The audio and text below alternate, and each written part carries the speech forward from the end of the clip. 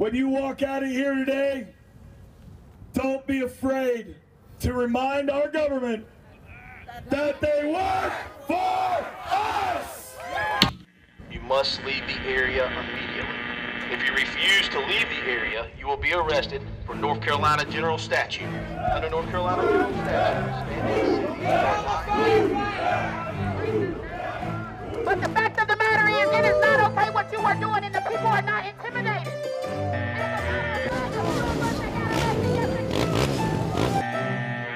If you have a good sheriff, however, they can stand in the gap. You've got to be subject to the law, whether you have on blue jeans or blue uniforms. What is right is right is right. I don't give a damn what it is. Because guess what? I'm ready to go to jail and die about it. Think globally, act locally. We need to understand what the global agenda is, but we need to act locally to counter it. And we need to do it in a way that occupies peace. We need to do it in a way that is going to make connections with each other locally so that we see each other as human beings. I'm going to leave you with 3 simple words: integrity, dignity, and community. And a lot of people were seeing politics at that time, but I was seeing revival. Yes, revival was coming through the realm of politics. Amen. And that momentum and that movement is still in our country. Yes, sir. We just need to find avenues to harness it and yes. where it manifests itself. Fan that flame. We're you know, the move of God is strong in our nation today. The Word of God teaches us in the book of Psalms. It says that if I had wings like a dove, then I would fly away and be at rest. It's released representing the soul of Andrew. To get this into the public eye, we're trying to win this war, and we can't do it without your help.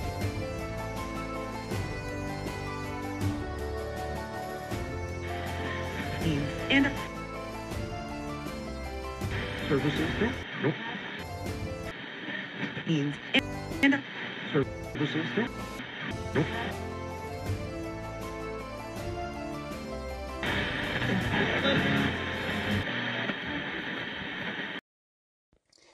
All right. This is Podcast La Renaissance. While the revolution may not be televised, we shall podcast La Renaissance. And today I'm going to continue my experience with the People's Convoy, which lasted about 90 days. I don't have a way of really measuring that because, you know, I started in North Carolina around January I started in North Carolina, went up to Chicago to see my dad. He was driving across the country. Saw him in Chicago. We spent like 2 weeks there. Then I met him again in LA, and so I was driving across the country the whole time, just taking my time. So by the time I got to LA, you know, I spent 2 weeks there, you know, just living the beach life out there. And the whole time it was on the road that I began to see the convoy unfold. And it was funny because on the way out, I was doing a podcast, one of my older podcasts that I don't really follow up on anymore, but I was like, the truckers should get together and do something about this. And they did. As I drove across the country, I found this out. And so, yeah, last episode, part 1 of 3. There might be a part 3.5 at this point, but I talked about how we got there, right? I just happened to be needing to drive back across the country with the rental car that had to be back in North Carolina. So I needed to drive back, and the People's Convoy gave me an opportunity to travel across the country with a group of people, which was, you know, why would I pass that up? So in part 1, we went from Atlanta. I went from LA to DC with them, but it was really Atlanta we started. And I won't bore you with the details, but we ended up in DC. So if you want the details and what happened there, you know, that was 11, 12 days or so. And, you know, I got into details there. This is part 2. And I know that I said I was going to do it like a week later. It's been a couple weeks. We'll get around to it. I'm going to work on my schedule, but this is part 2. And mostly this episode's going to center around what happened in not D.C., I guess, Hagerstown, the raceway where the People's Convoy was camped out of for, I don't even remember now. It's been, so we're in July already of 2022. And this was back in, what was it, March? Yeah, March of 2022. So it's been a few months. And there's a lot to cover still. So let's jump right on into it after this brief disclaimer. Look, I'm going to be very critical of the convoy, the People's Convoy, and even the 1776 Restoration Movement in this podcast. It is not because I hate them, I'm angry at them. I don't want to see people wasting their time, especially good-hearted people who are seeking the truth. I've been through a lot in my life. I'm still young, but I've been through a lot in regards to protests and how to get a message across and what things actually make a difference overall. And I have to share that experience, and it sounds harsh, but I just have to share it in a certain light to really get the message out there, because I don't want to see people waste time like I did. So if it seems like, oh, you're just bashing, I hear people say it all the time. I'm not trying to bash any movement. I don't even really like to bash BLM at this point. Guys, I'm seriously unbiased. But I have to tell my experiences as I see what I went through. And that's just the way it is. Without further ado, I'm going to jump into a quick interlude, and we'll go into part 2 of my adventures with the People's Convoy. Brief interlude. I have a website, and I'm looking for writers. If you're a writer, I don't even care if you're a talented writer or not, whatever you see yourself as, if you're passionate about what you believe in, I want you to contact me. Contact@healinglaw.com. Contact@healinglaw.com. It's not that website. I just don't remember my email for the main website. And, I'm not trying to reveal this website just yet. I'm looking for talented writers. It could be politics or whatever. And again, it's not about talented writers. I shouldn't say it. It's about if you're just passionate about what you believe in, I have a space where you can share your opinion. And I'm looking for writers. So if you're interested in writing and sharing your opinion and your life experiences through the lens of government and politics and law, hit me up. Contact@healinglaw.com. Without further ado, let's get into part 2 of my experience with the People's Convoy and why it failed. So in part 1, we get to D.C., we get to Hagerstown, we're in camp. That was an explosive night. I don't remember what details I gave out in the last one, but it was a great night that night. There was all kinds of things happen. So many people were there. Coming from Pennsylvania to Hagerstown, Maryland was tremendous. A lot of energy. It was an experience, that's for sure. Because coming across, I used to be able to cut across the convoy and record the whole length of it. But by the time we got to Pennsylvania, I just couldn't get to the head of it. I couldn't find the head of it. It was so long. And we're talking about we're doing 6 hours of driving, 8 hours of driving. I couldn't get ahead of it by being in the left lane. And it wasn't because they were blocking it. They did a very good job the whole time of maintaining one lane. And I really appreciated that. Because they were within their rights. They drove the speed limit, maintained their lane. So, after the long expedition from Adelanto to D.C., if I say D.C., just understand I'm talking about Hagerstown, really. Maryland, which is, an hour from D.C. We settled down in the camp at the Hagerstown Speedway. And huge audience waiting for us. I got ahead of it because I took a shortcut. I looked at the map. So, I was doing a food delivery out in L.A. I got good at looking at the map, taking shortcuts. I took a shortcut to get ahead of it. And I got way ahead of it. And if I didn't, it took hours for them just to go a few miles. I'm telling you, this was massive. At this point, there had to be, in my estimation, 1,000 vehicles in the convoy itself arriving, much less thousands of people waiting to see them. 2,000 people, perhaps. So let's say that night in Hagerstown, on the arrival, 4,000 people is a safe estimate. we get there, we settle in. There's people guiding traffic immediately, telling you park here, park here, park here.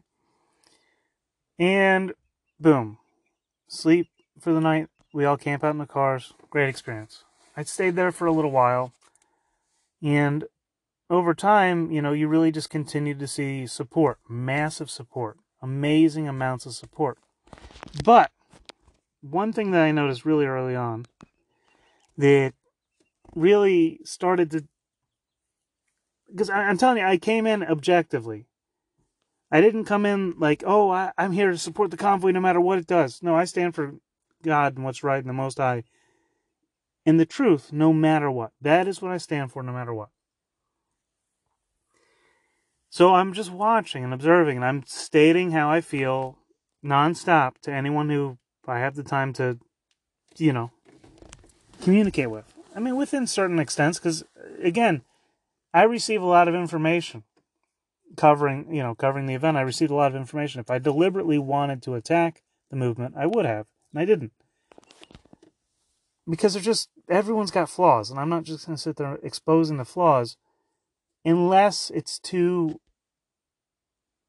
encourage them to go in the right direction. And that was how I stated my opinion.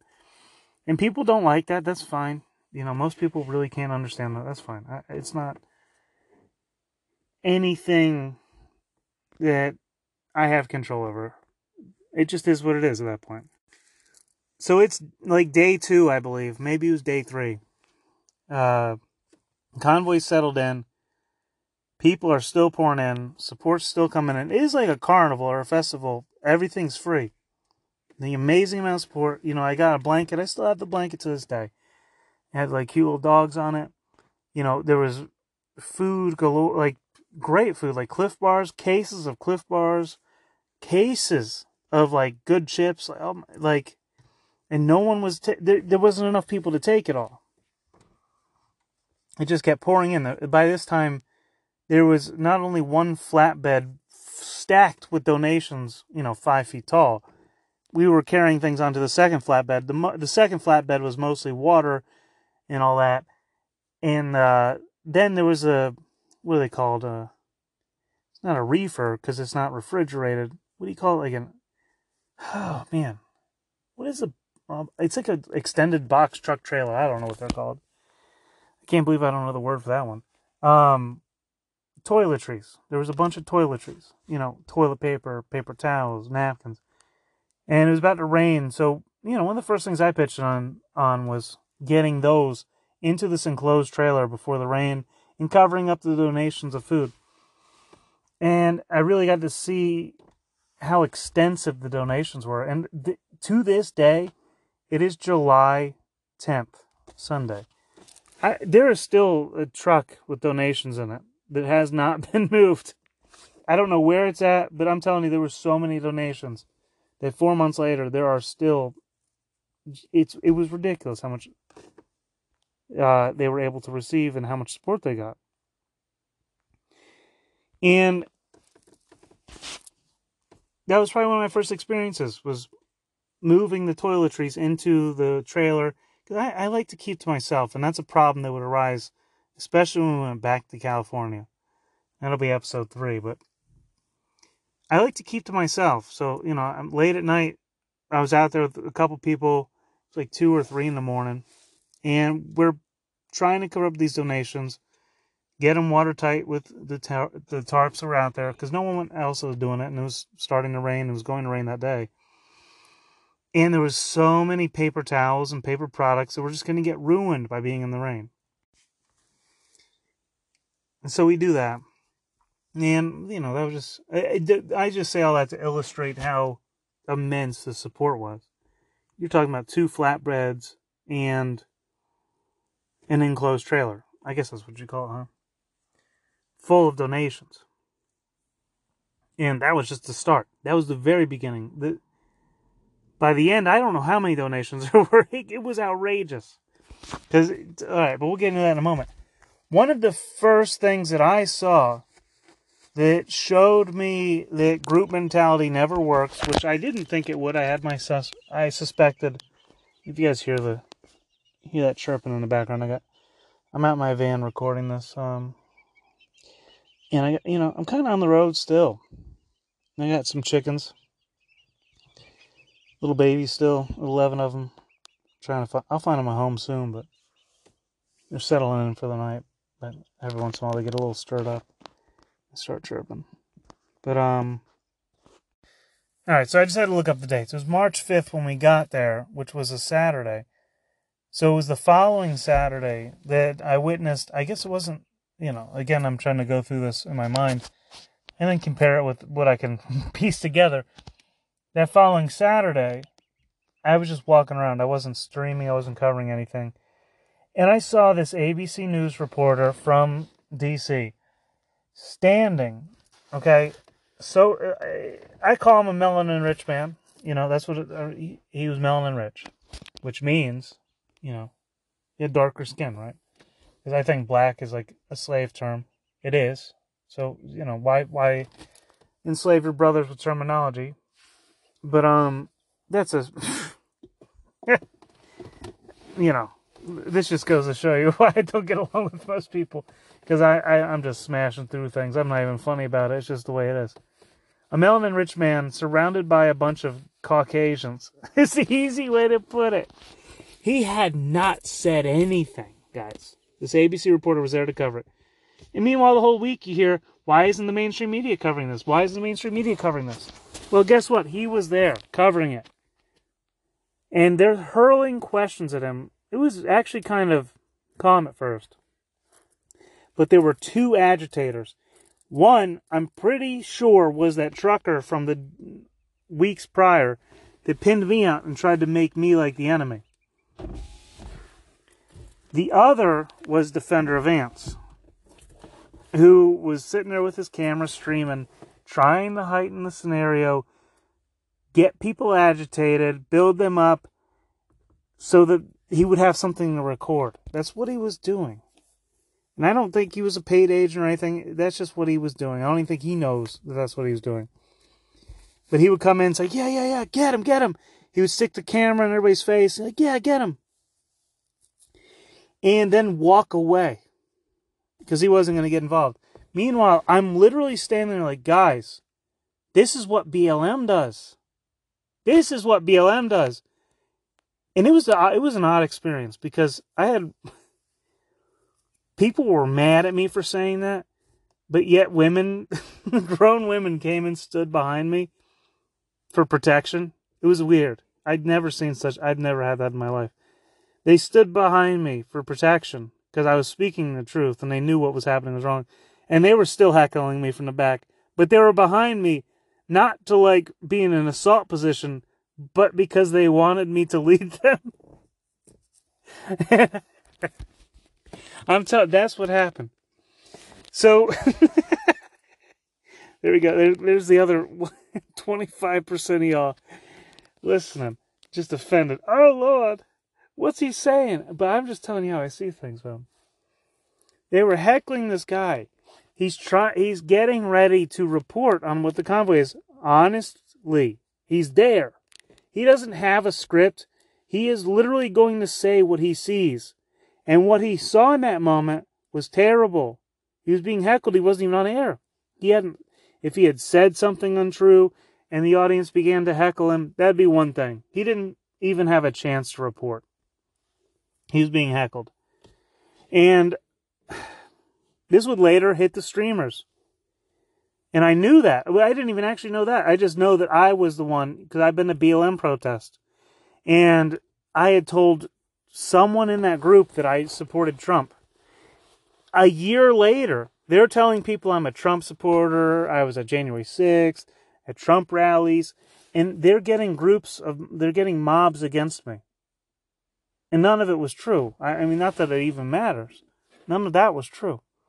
So I'm not going to let the media are my allies of any event, basically. Media kind of sticks together because either side doesn't care. They'll throw you under the bus at the moment. You can. So I'm standing up for this guy. I'm like, yo, guys, this is what BLM does. Just hear him out. What has he said? Nothing. He didn't say anything. And the women got it, and no one could say anything. This one guy stuck a camera in my face. I've had the same thing, and WYSIWYG would later do this, and I just had a phone call with him the other day about this, where it's like somebody sticks a camera in my face, and they're like, well, what do you think about you? And you just stand still and speak the truth, and then they can't even argue about it. Anyhow, I'm being very long-winded about it, but I see this happen. I go to security after that, because basically he packed up. He didn't feel comfortable there anymore. I don't blame him. And to my knowledge, he never made a report to the news of it. He never made a story about how he was heckled off. He could have. He was being genuine and honest, like, as far as he was an honest guy. It really was. He never reported. They could have spun it so bad. They could have made it look so terrible. And I told security this, White Lightning specifically, who would later get kicked out himself because they were just kicking everyone out. Because paranoia was spreading through the movement.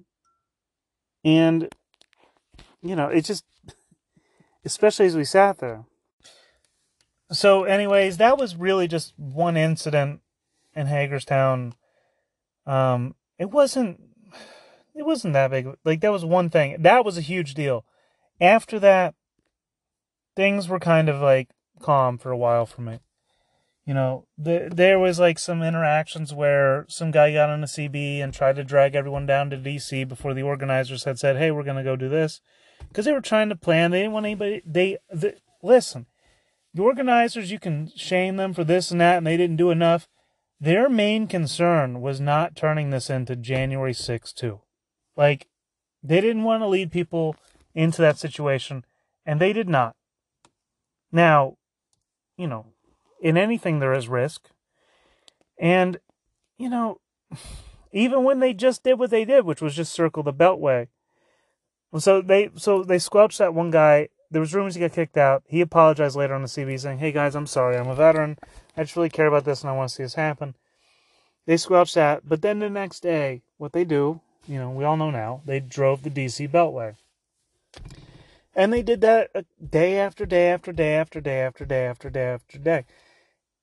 Well within their rights, mind you. They were 1,000% within their rights to go down there. They could send 1 billion vehicles and drive the Beltway. That, as long as they're moving and not blocking traffic, which was a mistake 1776 made. In some regards, but then again, it's like, sometimes you got to be a rebel, I guess. But I don't agree with it. But I'm not going to say it was a mistake for 1776 to block the interstate, but it is unlawful with good reason. So the People's Convoy circles the Beltway. They do that over and over and over. And, meanwhile, we're there in Hagerstown for a month. And rumors are spreading like wildfire. It's getting crazy. It was around the time that Couy Griffin got tried. It was actually the day. It was the day of the event. No, it was the day after. Sorry, the day before Couy Griffin went to trial. Whatever that day was, I'm not looking that up right now. The day before he went to trial. Okay, excuse me, because now I'm remembering the details. The day Couy Griffin went to trial, Ricky Bobby was down there. Now I know him as Simon was down there. Simon's still going strong with the 1776 convoy. Inside Four Walls podcast was down in D.C. For the hearing. And even before that, people were going into D.C. I went down there with Stewie and Thomas, who became famous because of what's his name? Travel Fund 69's channel. We went down to D.C. on a rainy day, and, we honked and all that. It was fun. We didn't do much. A lot of people went down there. That was like the first time we went to D.C., like downtown D.C. It was fun. And I have footage of that I'd like to release someday, and I'd like to interview them both, actually, on my podcast, but that's a long-term situation here. In the short term, we're back to the Couy Griffin trial. So day one of the Griffin trial, Ricky Bobby's down there. And that's when I met Ricky Bobby. We're down in D.C. at the federal courthouse. He is blaring music. so loud. Dancing in the street in front of the courthouse. Like, dude, it was awesome. He was hyping up everybody. People would yell at him, and he was very respectful about it. He had a lot of energy. It was amazing. I was hanging out with him and Inside Four Walls podcast, James Madison. Literally, that's his name. How astounding is that? They kicked James Madison out of the convoy, okay? I can't remember the exact timeline, but it comes to the point where I believe it was that night, the night of it was the first night. Sorry, guys. I'm trying to be honest and accurate. Day one of Couy Griffin's trial, I meet Ricky Bobby. I'd already known James from a few times. I'd bumped into him since Indianapolis. But I meet Ricky Bobby, and they invite me up on their bus, Ricky Bobby's bus, because he's talking about we should move to this park, and Watermelon Park has since come out. People have been talking about it. You know, they had better setups because the convoy had to move from Hagerstown was the myth. I don't know what the truth was. He's like, I'm going to go get up on the stage in the morning, and I'm going to take the microphone. A lot happened that morning. That next morning was the same morning that that one, like, sovereign citizen guy showed up. But, well, he knows he's not a citizen at the very least, but anyhow. He said, I'm going to take that microphone, I'm going to get up there, and I'm going to tell him about this park, and we need to go down there. How should I get that message out? I don't know why he came to me for advice. I said, first of all, I wouldn't do that. Like, but I could tell he was just determined. Maybe I could have told him not to. I don't know. I don't know. I might have been able to tell him not to. I said, first of all, I wouldn't do that. Second of all, if I did do that, I would do it like this. And then we had that conversation because I'm not here to, I don't know what people are called to do. Again, guys, I want to see people succeed. So, obviously, we all know what happens. Him and James Madison get kicked out for that, which is a shame because they were two young, ambitious people thrown out. And they could have really helped create amazing things. Like Ricky Bobby was helping out with the soundstage. When when Brian would get up there, anyone would get up there, no one knew how to operate it. Ricky Bobby supplied all the equipment and was there, doing that for them. So people shame him all the time, but like, come on, man. That dude was doing so much. And they threw him out for one thing, that he wanted to speak his mind one time. Outrageous. So, this all comes to spill back on me. So, day 2 of the Couy Griffin trial.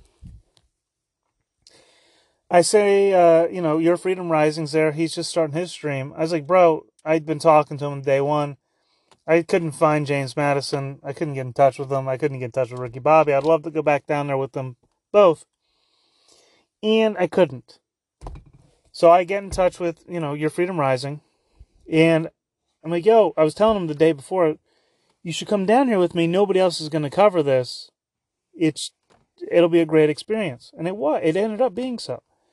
And he eventually, it's like, okay, fine. At the last minute, he comes down and rides with me to D.C.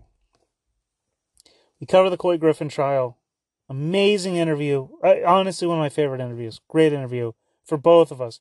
And he was down there asking some amazing questions.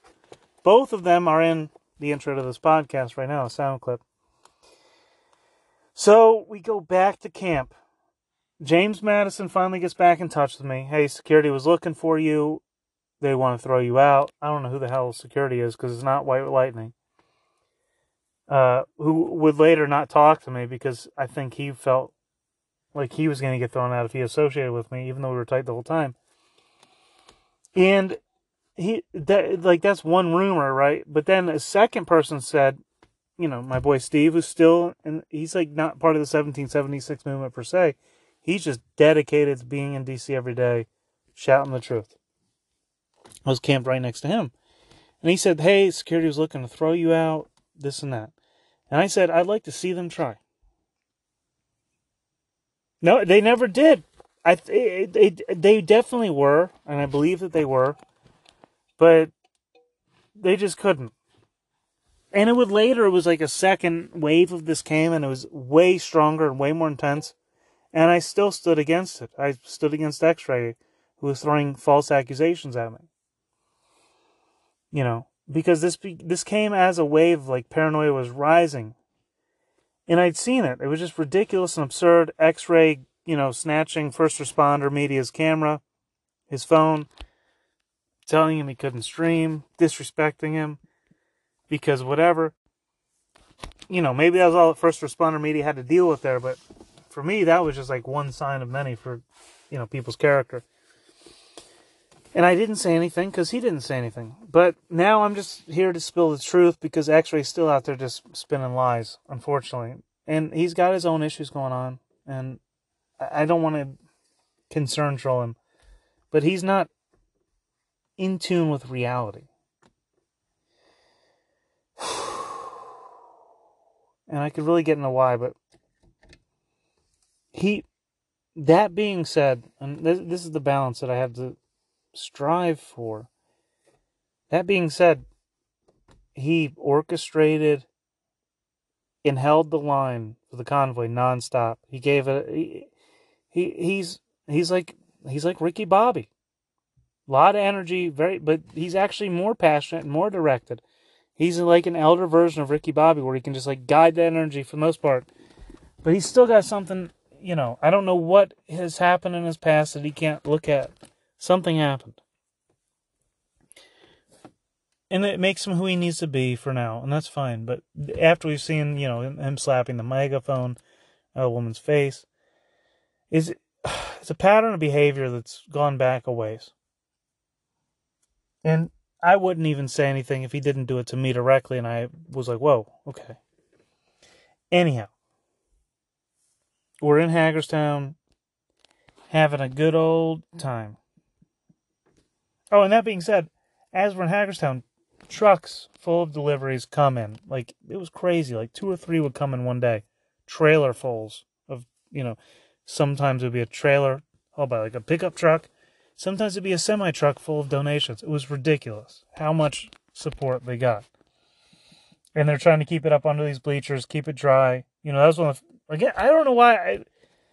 My thing that I did is I was just like there every time the donations needed to be kept dry for the first stage. You know, I was there when they were sitting out on the flatbeds. And the moment they went under the bleachers, they thought the bleachers were dry. I was the first one to go around. Hey, you got a tarp. We need to put it up on the bleachers. I found like somebody had a big old one with, you know, he had one for his flatbed, like a tarp for a flatbed. And we went up there, we put it up there. Ended up not being enough because the bleachers themselves had to be totally covered. And eventually, somebody else figured that out where they covered the entire bleachers with tarps. It was amazing. And, yeah, I mean, it's just amazing the amount of support. But there was also simultaneously this paranoia that was growing and biting everything in the back end. And so, again, back to the time where Steve tells me, hey, they want to kick you out. James told me they want to kick you out the day of the Quick Griffin verdict. And it never happened. It never happened. It was just a rumor. And I went into the Bible and pulled out the verses I knew from memory. And I was like, because I knew what was happening to me wasn't fair. And, you know, the fact that I had 2 witnesses for each statement, it was true to me. That's biblical. You know, you have to have 2 witnesses to witness something. But there's much more to it than that. And this was the thing that would carry through with the convoy for me. The Bible. And I was, you know, Your Freedom Rising is no stranger to, you know, the Word and being able to discuss the Bible in the spirit of the Most High. And I'm sitting there on the way back, I heard these things coming into my ear about, you know, James Madison's like, hey, they're looking for the guy who's talking about me. And I'm like, you know, the Bible says, you know, if you have a claim against your brother, you address it with him in private. No one addressed me in private about anything. Then you go with another witness, and then you say it again. And if he still doesn't listen, then you broaden it out to the church, right? And also, there should be 2 or more witnesses to a crime, right? So, or at least a complaint. To me, it's just a complaint. And this isn't a podcast about that. I will make one eventually on that. It's a very important topic. But I spoke on my stream about it one night. But essentially I knew that I didn't do anybody any wrong directly. No one could say, hey, you did this to me, and no one had. And that if somebody did, I'm willing to listen to it, and I'm ready. And no one ever brought a complaint against me.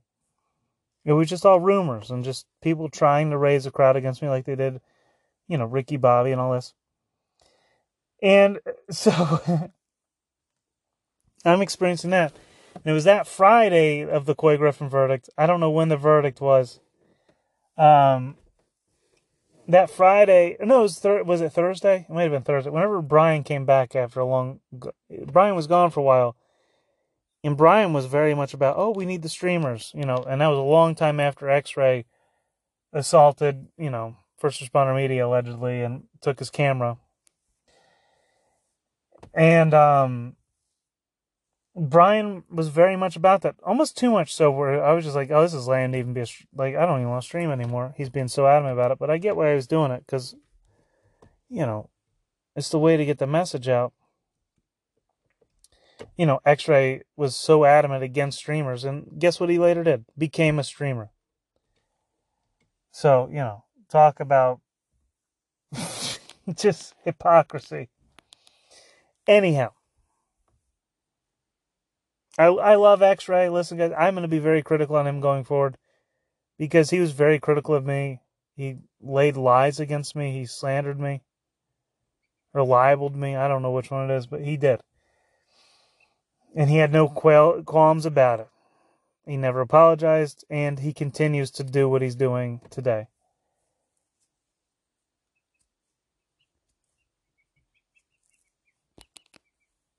So, that being said, I suppose it's really time to wrap up my time in DC. I could really make this a 7, 20, 30, 40 part series. But I'm just trying to give you the overarching things about my experience and what I've seen and why I'm so critical of the 1776 movement today. Because I know the characters involved, including Big D, who was awesome to me until he wasn't. For no frickin' reason, he turned on me. But that being said, I don't want to harp much on the convoy anymore. We wrapped up our time in DC. They announced we're going back across the country. I'd bought a new car. I hadn't had a car in years. I bought a car, by that sounds like I had some kind of money. I didn't. I just, I said to my mom, can you help me get a car? Co-sign it for me. I didn't put any, and my goal was to put nothing down, get a car that I wanted. And I did, and I still have it. And I didn't have to make a payment for 45 days or so. So when I say got a new car, I was paying $250 a week in a rental at this point. So even if I had, the car I have now is roughly $500 a month. That's not $250 a week. So it's a step in the right direction. So for me, that was just natural to save money. I got something I could sleep in too that was comfortable, because when I was sleeping in with my giant German Shepherd, it was not comfortable. I was sleeping in the hatchback of a CX-30 Mazda. No room. It with stuff. Crazy. Anyhow,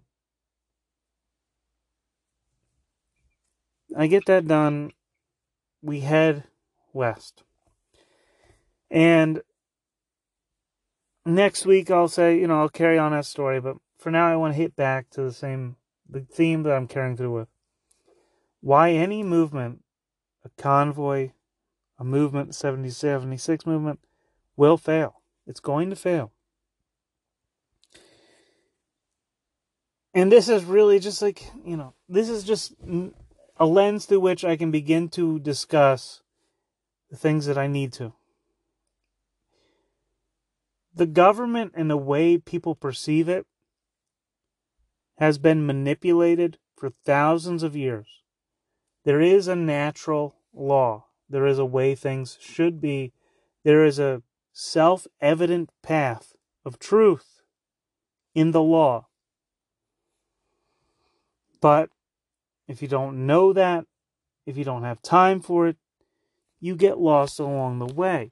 And that goes into many different topics and many different discussions, and people can debate and this and that. But that is just part of that. That's actually just part of being able to stand up for your rights. Our rights come from what? The Most High, God, the natural being of life. So we can't deny that ever. Our rights come from God. They can, and I'm speaking in God. I don't like that word God. I say the Most High, but whatever, just for sake of conversation. Our rights come from God. They come from nature. They are self-evident. They are not from the Constitution. The Constitution is a blatant barrier between the Most High's rights and what the government's actions can be.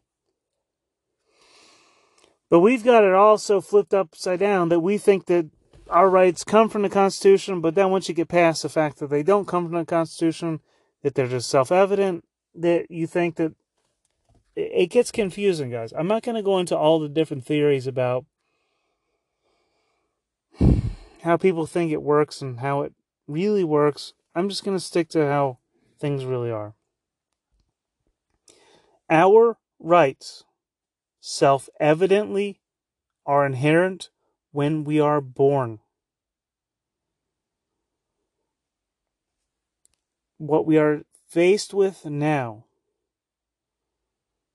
is more along the lines of a corporatocracy, a corpus oration, the dead speaking, a corporation. And if you're lost right now, give it 5 years and come back, because this information is not for you. You are not advanced enough to hear this. A corporation, a corpus oration, the dead speaking life. How's that possible? Well, it's not. Especially when the dead aren't actually living beings that died. They're just dead to begin with. Yet we live in a society, for whatever reason, that the people are so divorced from the source of their life, their being, that they don't know where their rights come from. They don't know where the government gets power from. That corporations, the dead, speaking, guides society because of convenience. Now, most people, right? I'm telling you right now, I have one person listening at this point. You are who I'm trying to reach. With everything I do, I have like an audience of one. And not beyond myself. There's someone out there that gets what I'm saying and needs this message. All the others, you just gotta like chill and relax and, really evaluate yourselves, because what I'm saying is true. We have corporations owning property. Now, you'll be like, well, the government owns property too. Well, the government is not much more than a corporation. It's a corporation owned by a nation. Okay? So, there are levels and layers to this. A nation, and I'm just laying it all out. Okay? And maybe there's not even one of you that understands what I'm saying. I know what I'm saying.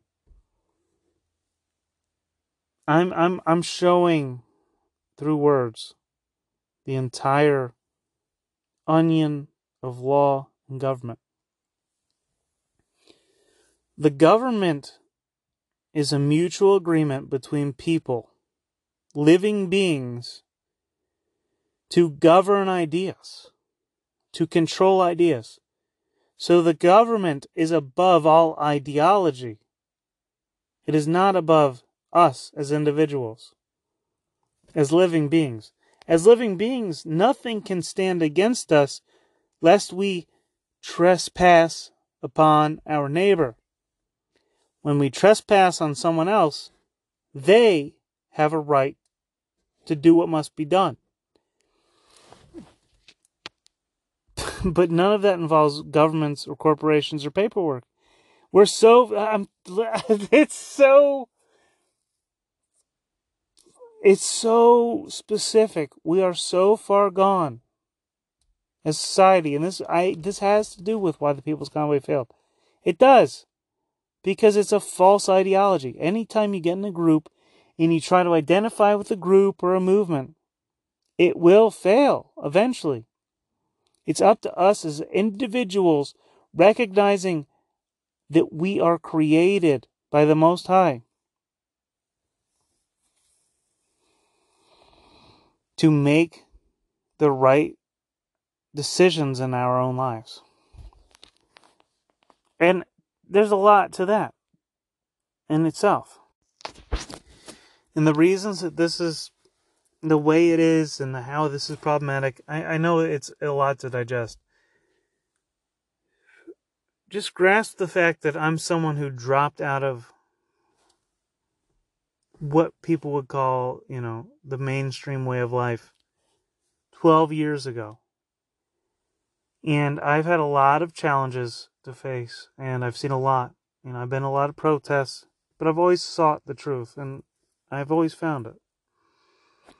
And the People's Convoy was the closest I've seen to a group of people coming together to make something real happen. But, that being said, the Most High gives us each the power every day to make changes in our own lives. To look to the Most High for the truth, not the government. And that really gets to the core of the issue, and I'll touch on this, and I'm going to end this podcast for now, and we'll do part 3, where we go from D.C. back to California and back to D.C., and really we'll go into part 4 about the 1776 Restoration Movement, how that's going. Anytime we attempt to attach ourselves to a group as if that group is going to save us, we failed to recognize our individual connection with the Most High first and foremost.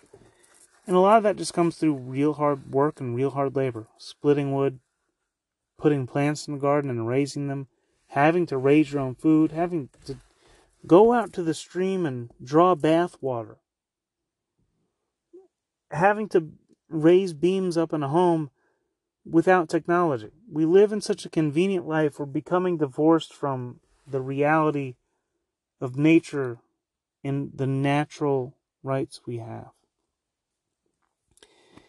And it's been happening for hundreds of years. Hundreds. And to fix this, it's going to take hundreds of years. And that's part of the fun. That's part of the greatness of it. Because we can write right now directives for our family. We can really build our family lineage again in ways that won't be lost again. And correct humanity in a way it has not been corrected before. There's so many records for things nowadays that we can put it, once it's digital, we can print it physically. Once it's physical, you have a physical copy. Store it. Store it in 1,000 locations. We have the means by which to shape the future in a deep way. Each one of us. In a way where it's not just, 100 people who are famous from a time period. It's thousands, millions. People well known by their families. Where nobody's even worldwide famous anymore. But we know where we come from and the leaders that came before us on a much more personal, local basis. And that's the stupidest thing about the People's Convoy, the 1776 movement, is it's focused on the nation and the federal government. There's so many ways to control the federal government. And they start locally. And they grow from there. That's honestly all I have to say for this episode of Podcast Les Renaissance. Thank you for listening. And remember, while the revolution may not be televised, we shall podcast Les Renaissance. If you want to reach out to me about that writing opportunity, it's contact@healinglaw.com. And, feel free to reach out to me about the way you whatever else going on in your life. I'm looking for writers on a website, and I'd like to see you there. If you're passionate about what you believe in, I just don't have the time to share my writing on another way. And again, this is not a paid opportunity, but it's an opportunity that you can learn from me about what I know about writing online, and I know a lot. It's honestly it's my staple. And from there, you never know what's going to happen, but we need to begin to write our own destinies. And the only way to right wrong is to begin to write. Anyhow, thanks for listening, y'all. I'll see you next week when I hit up part 3 of why the People's Convoy failed and why 1776 will fail. We'll talk more. Anyhow, y'all have a good night. Be well.